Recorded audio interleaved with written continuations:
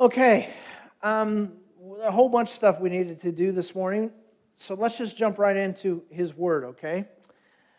If you have a Bible with you, you are going to want to somehow find the book of Ephesians and get to it as quickly as possible, because there in the book of Ephesians, you're going to find where we've been camping out these last several months, okay? And as you're turning there, let me just tell you about something that happened in my life maybe about 15 years ago.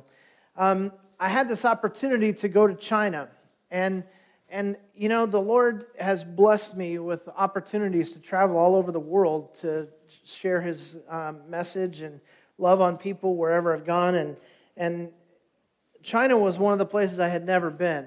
And as you probably know, the gospel and proselytizing and preaching the gospel in China is not welcomed by the government. It's actually loosened up a little bit, but it goes through ups and downs. This is 15 years ago. It was pretty tight. And basically what I did was I was there to teach a seminary class for pastors. But these are not pastors who are like the pastors you know in the United States, where they have all kinds of access to resources and education and all of that. The church there, most of the church is underground. They're not known. They can't publicly meet. They can't publicly share the gospel. And they specifically are looking for pastors because if they can get a hold of the pastors and snuff them out and get rid of them, then they figure they can snuff out the church. And so in China, the church is growing faster than any place else in the world. It might be growing faster than any place else in the history of the world. If you don't know this, in China, where it's illegal to be a Christian, there are probably more Christians in China today than there are people in the United States. Because of what God is doing as these faithful saints just continue to quietly share the gospel and love people and set an example. At any rate, I was there to teach this group, and it was all very secret. It was in an undisclosed place. They literally took me there at midnight. They put me in the back of a car between a couple of Chinese guys in the middle, and they took me through side streets, and we drove for an hour or so to get to wherever it was that I was. To this day, I still don't know where I was. They sort of snuck me in the building because the whole idea was, I don't know if you've noticed this, but I don't really look Chinese. And so yeah, they apparently thought I would be noticed somehow, right? And so they were really trying to just kind of keep me undercover, keep me blending in, just so that nobody would notice me. I had to stay inside that building the whole time. If a knock came at the door, there was this closet I had to go and hide in until. So it was like that, right? But then at the end, after that was finished, I had a day before my flight out of there, and so I had a day to be a tourist. Now it's perfectly legal to be an American tourist there, so I was fine now. So I didn't know what to do, but I wanted to see something. I was all the way in China. So I wanted to see the Great Wall. So I went to a hotel and I said, "Do you arrange tours?" And they said, "Yes. Here, give us your money and get on this bus." And I got on this. I'm all by myself in China, okay? I get on this bus. God knows where they're taking me, right? But I paid them a bunch of money and they said, "Oh, yes, we'll take you where you want to go." Okay, so off we go. We get to the Great Wall of China. Pretty awesome, right? And as we get to the Great Wall, it's this area where all the tour buses go. But still, even though it's kind of a touristy area, none of the tourists look like me. And everybody there looks, to me, very similar. They all have similar hair color. They all have similar facial features. They all have similar skin color. They all speak a similar language. And none of them look anything like me. And I didn't realize how weird looking I was until I got there. And I realized how strange I was. And I had never in my life had this experience before. But there are people, literally lots of people at the Great Wall who were pointing at me and saying whatever it is they were saying. I'm sure they were saying, "My goodness, he's handsome," or something like that, right? But I didn't understand the language. They're saying something, right? And they're just pointing at me like little kids are pulling on their mom's skirt and pointing and giggling like they're seeing some freak or something. And I'm like, wow.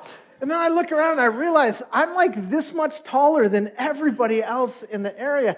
And people literally, I'm not making this up, literally started bringing me their children and asking if they could have their children's picture taken with me, right? And I'm posing for pictures and all this. And I don't know why I was so interesting to them. Some of them would come up and rub my belly for luck. I'm not sure what that was about, but there's something. And the point is, I really stood out in this place. And my whole goal the rest of the time had been blend in, don't get noticed. You know what I learned? When you are radically different, there's no way to blend in. There's no way to blend in. And I was so different that they noticed me immediately. And there was just a ripple in the crowd, and literally people were getting other people and pointing, and it was the strangest thing. I couldn't blend in. Here's the deal. So many of us as Christians in America today are working so hard to blend in. We want so much to not seem weird and to not seem strange, and we want to fit in, and we don't want people to ostracize us because of our faith and all that kind of stuff. And we're doing everything we can to dress the right way and talk the right way and act the right way so that people will accept us, so that we will blend in. But here's the deal. As I read my Bible, it consistently calls me to be radically different. And when you are radically different, there is no way to blend in. Now, we should be reaching out to our community. We should be loving people who are not Christians. We should be building friendships with people who do not know Jesus. But I don't know who gave us this idea that it was important for us to somehow look like everybody else and not look different. Guys, if you're a Christian, you're different. Get used to it. Get used to it. You should be living your life in such a way that people don't necessarily think you're weird, that people don't think you're strange, but that they immediately recognize that you're different. That anybody who spends any amount of time with you, and they see how you react to difficulty, and it's so different than anybody they've ever seen. They listen to the way you talk to people and how you encourage them when you could tear them down, and they go, wow, that's different. They see the way you get offended. Someone does something offensive to you without you getting offended, and they go, wow, that's different. You should stick out like a sore thumb. People should know, if you're a Christian, that you're different. We should be walking differently. That's what it says in Ephesians chapter 4. Remember, we're in the book of Ephesians. We've been in Ephesians for months now. And I want you to go to Ephesians 4. And in chapter 4, verse 1, I want us to be reminded of the context before we move on to today's passage. So Ephesians chapter 4, verse 1, he says, therefore, I, the prisoner of the Lord, implore you, I beg you, to walk in a manner worthy of the calling with which you have been called. Paul says, I am begging you, stop trying to fit in. Stop trying to look like all the other Ephesians. Actually, you're different, and you should walk like it. People should be able to tell by the way you live your life that there's something radically different about you on the inside. Not because you make them uncomfortable, not because you look down upon them, not because you judge them, but because you live your life with integrity in a society in which that is so rare. And so he says, walk differently. He says it again in verse 17. So this I say, and affirm together with the Lord, that you walk no longer just as the Gentiles also walk in the futility of their minds. God is serious about this stuff. And he wants to get really practical. He's been talking about laying aside the old self and putting on the new man. And he's trying to get very, very practical. Because he knows our tendency. Our tendency is to try to separate our spiritual life from the rest of our life. And to say there are times when I am spiritually focused, like Sunday mornings at 11. That's going to be a very spiritual time for me. That's my spiritual life. Or there's a certain amount of my finances that I set aside to give to God. That's my spiritual offering. That's God's part, and the rest is my part. We have this tendency to separate out our lives like we're spiritual at one time and not spiritual at another time. Like we're followers of Jesus at one time, but not followers of Jesus at another time. And he knows we have this tendency, and he's calling us to do something about it. And he's calling us to do something about it in the most practical places and the most practical ways. And that brings us to today's passage, which is chapter 4, verse 28 of Ephesians. He who steals must steal no longer.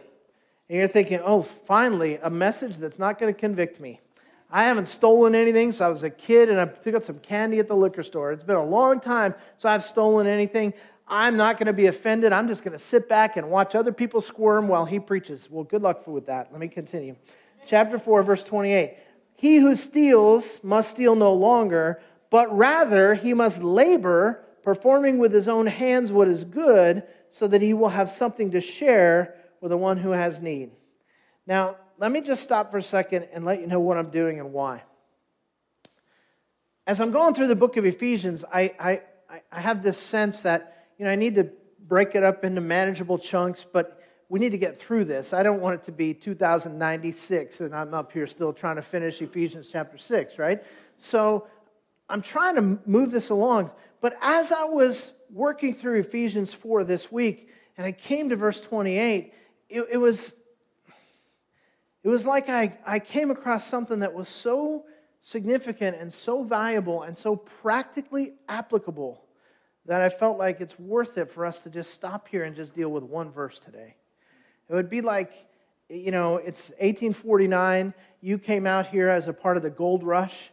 You've left your family behind. You've risked your life. You're doing everything that you can just to have this chance to get rich by striking gold, right? And you have this partner, and you're out there digging in the dirt, and you're up in the hills, and you all of a sudden hit some rocks, and as you begin to clear it away, you notice some gold coloring in those rocks, and as you clear more of it away, you see a gold nugget that is the size of your head. Now, you just see the top of it there, and you go, gosh, I wonder how deep it goes. I wonder how big this thing is. This is awesome. This is huge. And yet you think to yourself, yeah, but to get to this is going to take some digging and some blasting. I'll probably have to buy some more tools. I might have to get some partners. It might take me a month to get this gold out of the ground. So you know what? Instead of this, I think I'll just go down the way and see if I find some other gold elsewhere. Would you do that? No. Once you come across a nugget and you go, oh my goodness, this is the nugget, you stop. And you make the investment and you dig. And that's what we're going to do today. We're going to dig a little bit into this verse where he tells us to stop stealing and start working and sharing. And it seems like the simplest of verses, so easy, let's just move right past it. But it's shining to me. And I look at it and go, this one we got to stop and dig. So that's what we're going to do a little bit today. 1989, I took a job. I was in youth ministry in those days, and I couldn't make enough money in ministry to support my family, and so I was always trying to find the right job that would just support my ministry habit, so to speak. And I was offered this job. I had a background in sales. I had a background in business management, and I was offered this position by this construction company. And basically, they wanted me to be in sales and management for their company to manage one of their divisions. And so I took the job and said, okay, this is going to be great. It'll pay me enough. It'll give me weekends off to do my ministry. It's going to be great. And when I went on the first day, they said, okay, here's what we're going to do. You're going to be managing this crew of guys that's going to be going out in the field and doing this physical labor, but you don't really know anything about what they do because you've never been in this business before. So what we're going to do is we're going to spend the first 3 months of your employment, we're going to put you in the field with these guys. And whatever they do, you're going to do. You're going to learn how to do all this stuff so that when you're their boss, they will respect you when you make these decisions, that you actually know what you're talking about. I said, okay, what does that involve? And they said, well, we have a lot of jobs right now out in like the Murrieta, Rancho California area out there where it's like 190 in the winter, like out there. And what we want you to do is show up tomorrow. You're going to need to have a tool belt and work boots, and we're going to send you out into the field, and you're going to do this physical labor with these guys. So I went home and said, tool belt and work boots. I went and bought a tool belt. I thought, I wonder what goes in these things. I didn't have any tools to put in my belt, but I had a tool belt. And then I remembered, you know what? I have work boots. And the reason I have work boots is not because I've ever done any actual work in my life. But the reason I have work boots is because my dad used to be an electrician once upon a time, like back in the Depression or something, right? And I remember that he had a pair of boots that was in decent shape. And so I always kept them in case I ever needed to pretend, dress up for Halloween as a worker or something like that. And so I had these boots and I thought, okay, at least I have the boots. So I showed up the next day with my shiny new tool belt and my boots.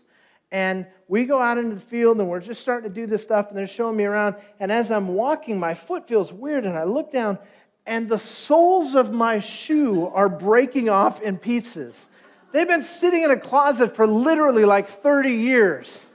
And so they're rotten. They've literally rotten. So as I walk, I'm leaving chunks of the sole of my shoes all on the ground until within almost no time at all I had was the tops of my shoes and my bare feet, right?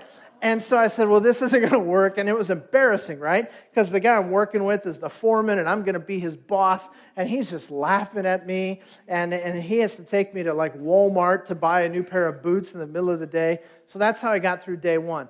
Day two, it was literally about 115 degrees, and we're out there. And what they have us doing is these power poles. They have us pulling power poles out by hand. And so there's a way that you lift them out, and they fall on the ground. These are 24-foot-long power poles.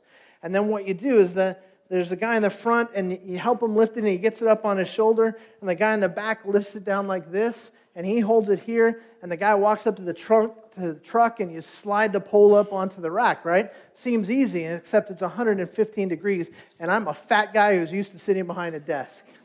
And if you haven't noticed, I'm translucent. The sun beats down on me, and it's just I turn bright red. It's horrible. And so I'm out there, and I'm literally thinking, I might die. My heart is not doing well. My skin is burning red. I am getting heat stroke. And I finally said to the guy, I said, listen, we need to go get some lunch. And he goes, well, listen, there's only 2 more poles, and it's 20 minutes to get to the closest place to eat. So let's just get these 2 poles, and we'll be out of here. I said, okay, I'll try. So we go into this yard, we pull out this pole, he puts it up on his shoulder, I lift it up, and I'm walking out, and I feel my knees just beginning to get wobbly, and I drop the pole, and it hits the concrete, which causes the front of the pole to smack him in the side of the head, and he tries to grab it, and it pulls the fingernails off his hand. I know, great, right? And I'm laying on the pavement going, and he's saying words in Spanish that I can't repeat here today. And he's bleeding, and the pole's on the ground, and the concrete is cracked, and I'm laying on the ground. And the thought that goes into my head is, I don't belong here. Here's the thing. I was part of the company. I had a name tag and a badge and a time card and all those kind of things. But I was nowhere near prepared for the assignment that was given to me. And as a result, I messed it up big time.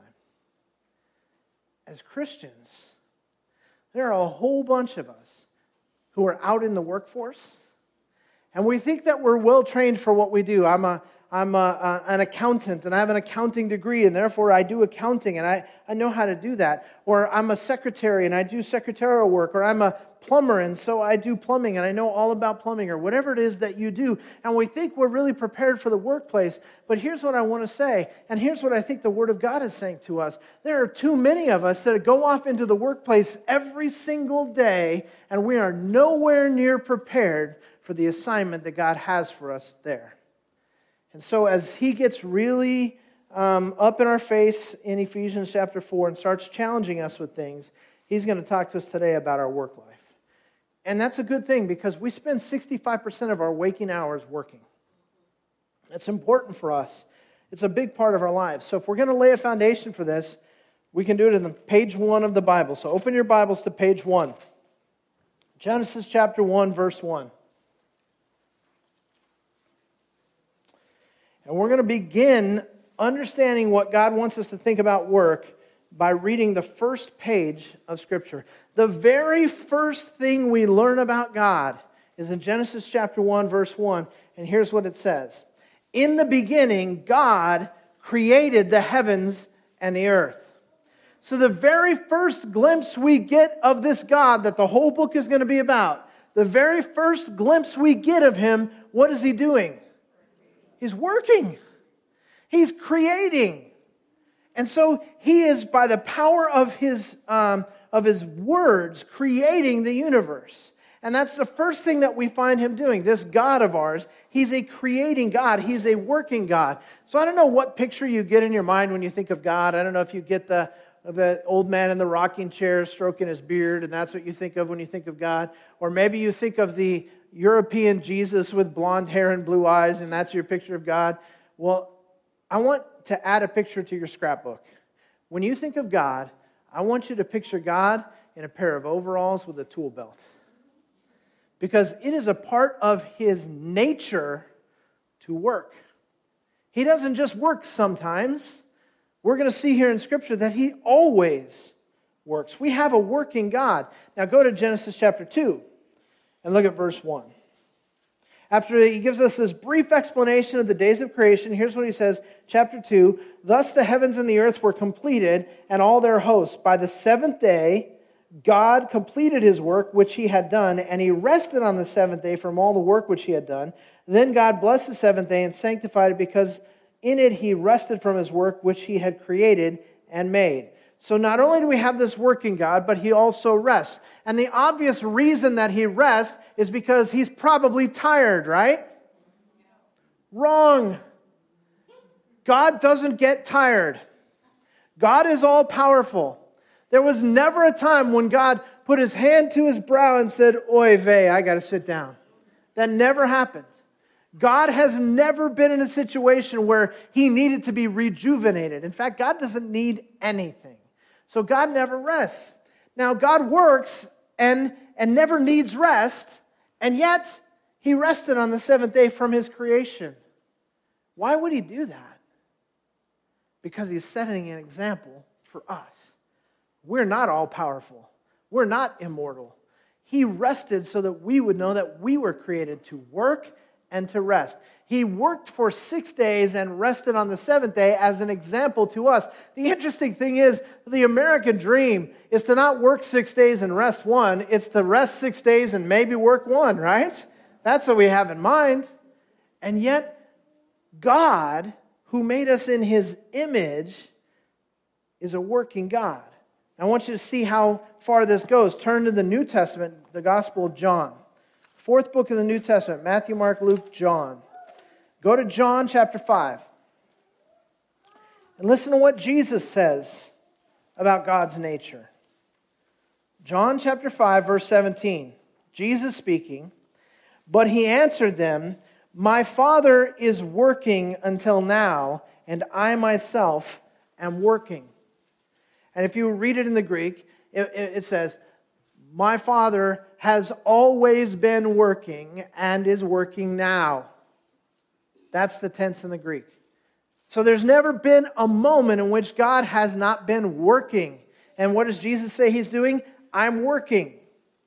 So we have this working God. I want you to go to the book of Colossians. If you know where Ephesians is, it's 2 books past there. Go to Colossians and go to chapter 1. And in Colossians chapter 1, beginning in verse 15, look what it says.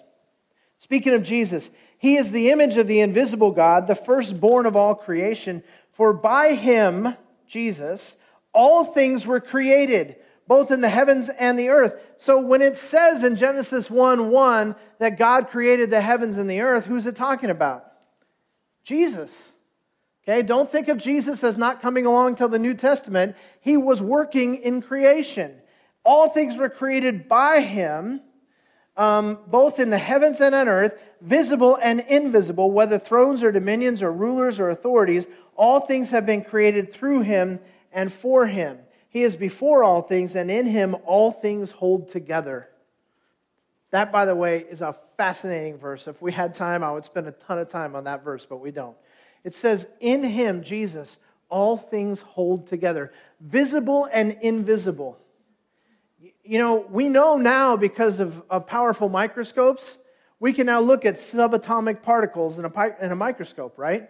And we now can see how atoms work and molecules work, and we know about neutrons and electrons and protons and how they move around so that everything holds together. And we see how cells hold together, and we see how atoms hold together. And everybody, scientists all agree that these things hold together. What they don't understand is why. Nobody has any idea what makes them hold together. Why do the protons and electrons and neutrons work the way that they do just to hold everything together? Because literally, if that stopped happening, the things at a subatomic level, if it stopped happening, all matter would suddenly dissolve. Nothing would hold together. You couldn't hold together. Your chair wouldn't hold together. Nothing physical would hold together if it wasn't for the way things work at the atomic level. These invisible things that we can't even see. How do they hold together? Colossians says He holds them together. That He is working, holding everything together. He never stops working. You go, well, what does this have to do with me on Monday morning? I want you to understand, you were made in the image of a working God. You were created by God for work. It tells us that in Genesis 1, 26 through 28. It tells us that in Genesis 2, that when He placed Adam and Eve in the garden, He gave them assignments. They were to reign over all of creation. They were to take care of all of creation. And they were to tend the garden. Which is interesting because that's work, right? And we tend to associate work with sin. We think work is part of the curse because He cursed Adam and He said, you're going to have to, by the sweat of your brow, make your bread, right? You're going to have thorns and thistles that are going to choke out the plants. And we think that work is the curse. Work is not the curse. Thorns and thistles are the curse. There was work always. He always created man to work. Now, I want you to go to one more passage in Colossians chapter 3. Look at Colossians chapter 3, verse 17. Whatever you do in word or deed, do all in the name of the Lord Jesus, giving thanks through Him to God the Father. Once again, we tend to think of it this way. There's a lot of things I do, but some of them I do for God. Most of what I do for me. Some of what I do for other people. And then there's a little bit, whatever's left over, that's for God. Some of my money is set aside for God. Some of my time is set aside for God. Some of my attention is set aside for God. But the rest is mine. And God says, no. In everything that you do all to the glory of God. Is it possible to change a diaper to the glory of God? I'm not sure it's possible to change a diaper for any other reason.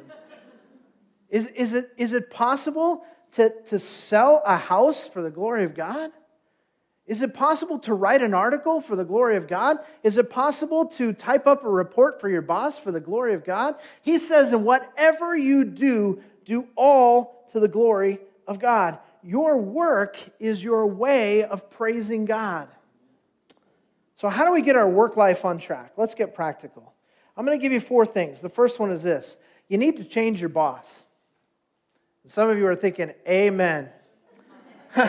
How many times have I said that myself? If I could just change my boss, work would be so much better if I didn't have this jerk as a boss, right? Well, this is a great day for you because you are going to get to change your boss. Look at, we're still in Colossians 3, go to verse 22. Here's what he says.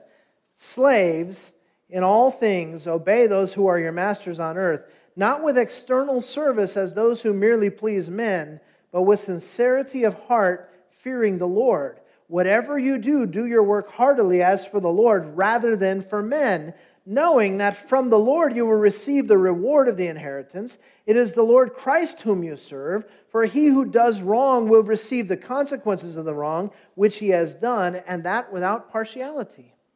He goes, you think your boss is the guy in the office down the hall. He's not. Your boss is sitting on the throne of your heart. The Lord Christ is your boss. It's Him that you serve. And you go, oh, you don't understand. You don't understand my job. My job is awful. My boss is awful. You don't know how hard it is. Really? I don't want to break up your pity party or anything, but this is addressed to slaves.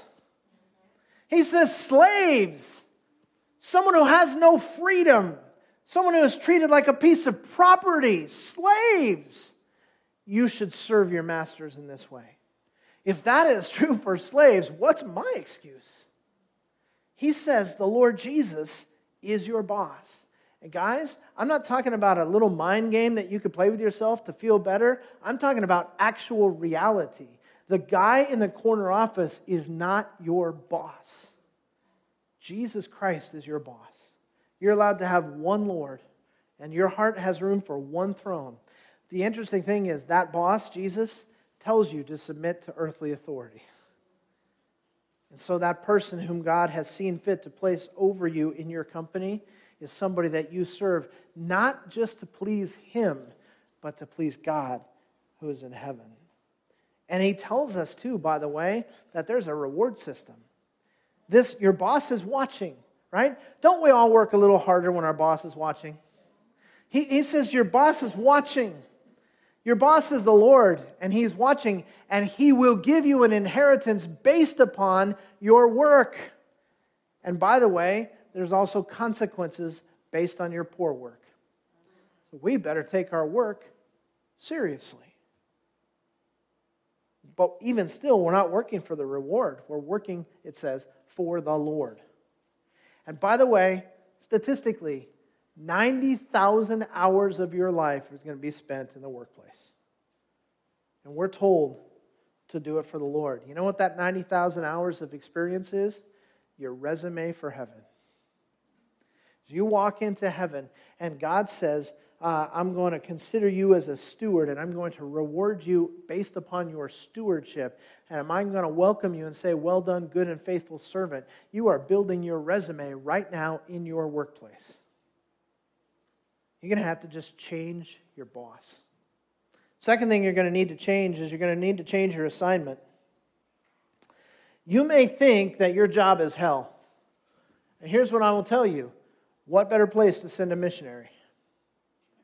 If I was to tell you, think about this. Those of you who really struggle in your workplace. Think about this. What if I was to tell you that this Monday, tomorrow, God is going to send a person to your work who is going to, just by their attitude and their presence and the way they do things, make the place so much better. He's sending somebody. He has heard your prayers. He is sending someone to your work this Monday who is going to make the place so much better. You would go, yay! But if I told you that person is you, you go, oh, boo.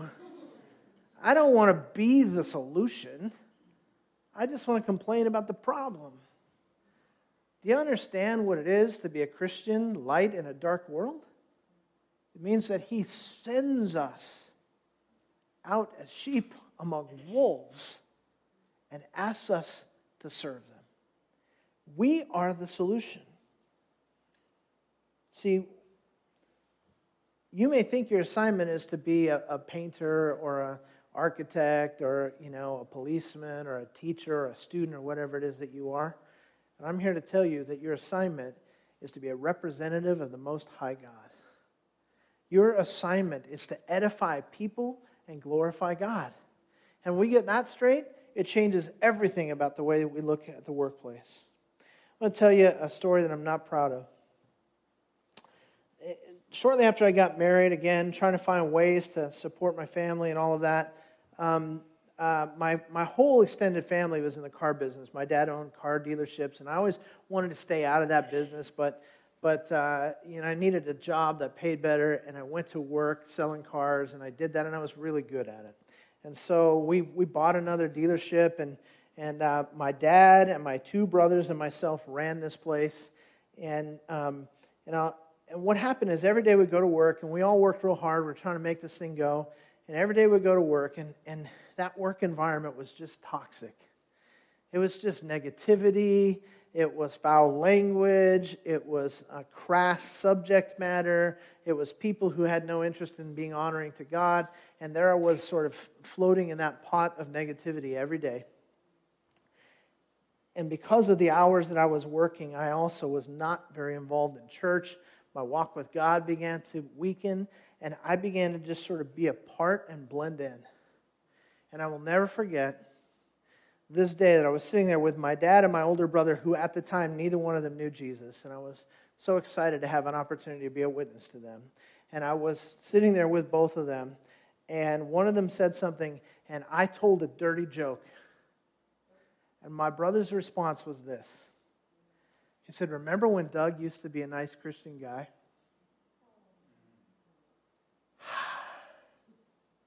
And my heart sank.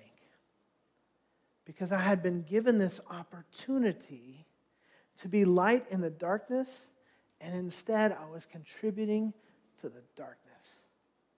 And it was a wake-up call for me. See, we have to realize your assignment is not what your boss says it is. It's what Jesus says it is. And we carry out the things that we do in our work for the glory of God. Third thing, real quick. You have to change your purpose. Why do you go to work? What's the purpose for you being there? Ask yourself that question. If we're honest, most of us who have jobs would say, I need the money. I go for the paycheck. If I didn't need the money, I wouldn't do it. And here's what I want to suggest. The paycheck is not your purpose. Are you there to get a paycheck? Are you there to build your own resume? Are you there to build your own kingdom? Or are you there for some purpose that's greater than that? You were put on this earth to edify people and glorify God. Go back to Ephesians 4:28. Look what it says. Ephesians 4:28. He who steals must steal no longer, but rather he must labor, performing with his own hands what is good, so that he will have something to share with one who has need. Even the reason you need a paycheck is not the reason you think. What does the scripture say? God provides for the sparrows and the lilies. He knows what you need. You seek first the kingdom of God and His righteousness, and all these things will be added unto you. You don't have to go to work to get the paycheck. You know why you're at work? One of the reasons is so that you can have those resources, so that you can use them for God's purposes. This comes down to a heart of giving. That when we work, not only are we there investing in the people that are there, but the resources that come from our work are meant to be invested in God's kingdom as well. And so ask yourselves this. When it comes to giving, like just putting money in the offering plate, when it comes to supporting missionaries, when it comes to sponsoring a child in another country who's in need, when it comes to just generally being helpful to people, just taking care of needs in your neighborhood or any of those kinds of things. Do you ever realize when you're at work and having a really bad day that one of the results of this is that God is giving you resources that you get to share with people? It's the opposite of stealing. Now you're working and sharing it with people. God's just not calling us to stop stealing. He's calling us to repent. That means go back in the other direction and do the opposite of what we were doing. Fourth thing, and we'll wrap it up. Work like it really matters to God, because it does. I ran across this quote this week, and I don't even know who to attribute it to because it wasn't attributed, but it's a fantastic quote, so I'm going to just steal it, and if anybody asks you, just attribute it to me, okay? Here's what it says. Don't commute between your spiritual life and your vocational life. Isn't that good? Let me say that again. Don't commute between your spiritual life and your vocational life.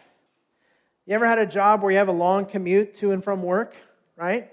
And you're on your way to work and it takes an hour and a half to get there, and you're sort of gearing up and getting ready for work, and as you're coming home, you have like an hour and a half to sort of decompress and get ready for being with your family. You're commuting, and you're going from one world to the other.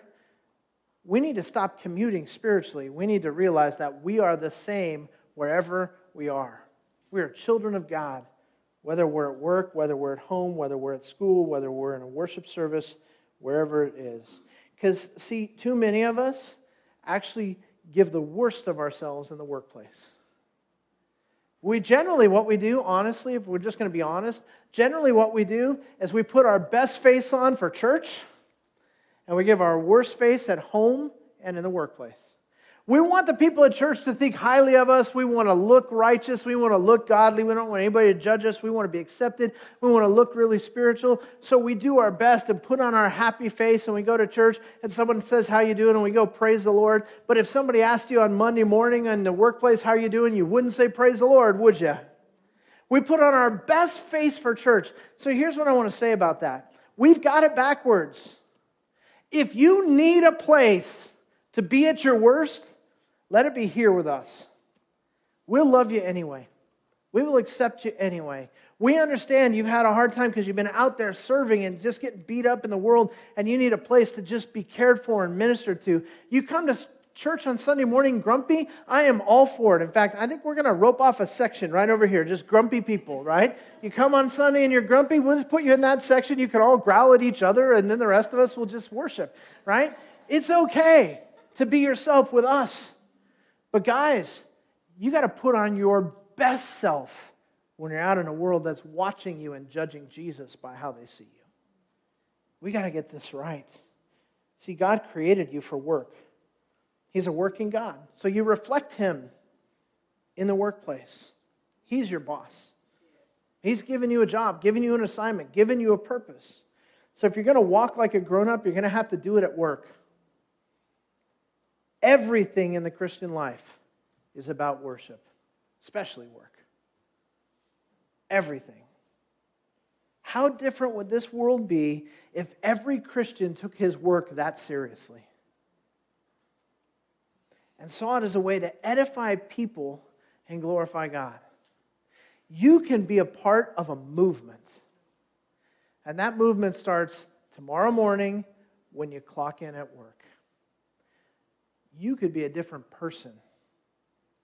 The person that God created you to be in the workplace. And as you do, people will be edified and God will be glorified. Don't miss that chance. May everything you do be done for the glory of God. Let's stand together.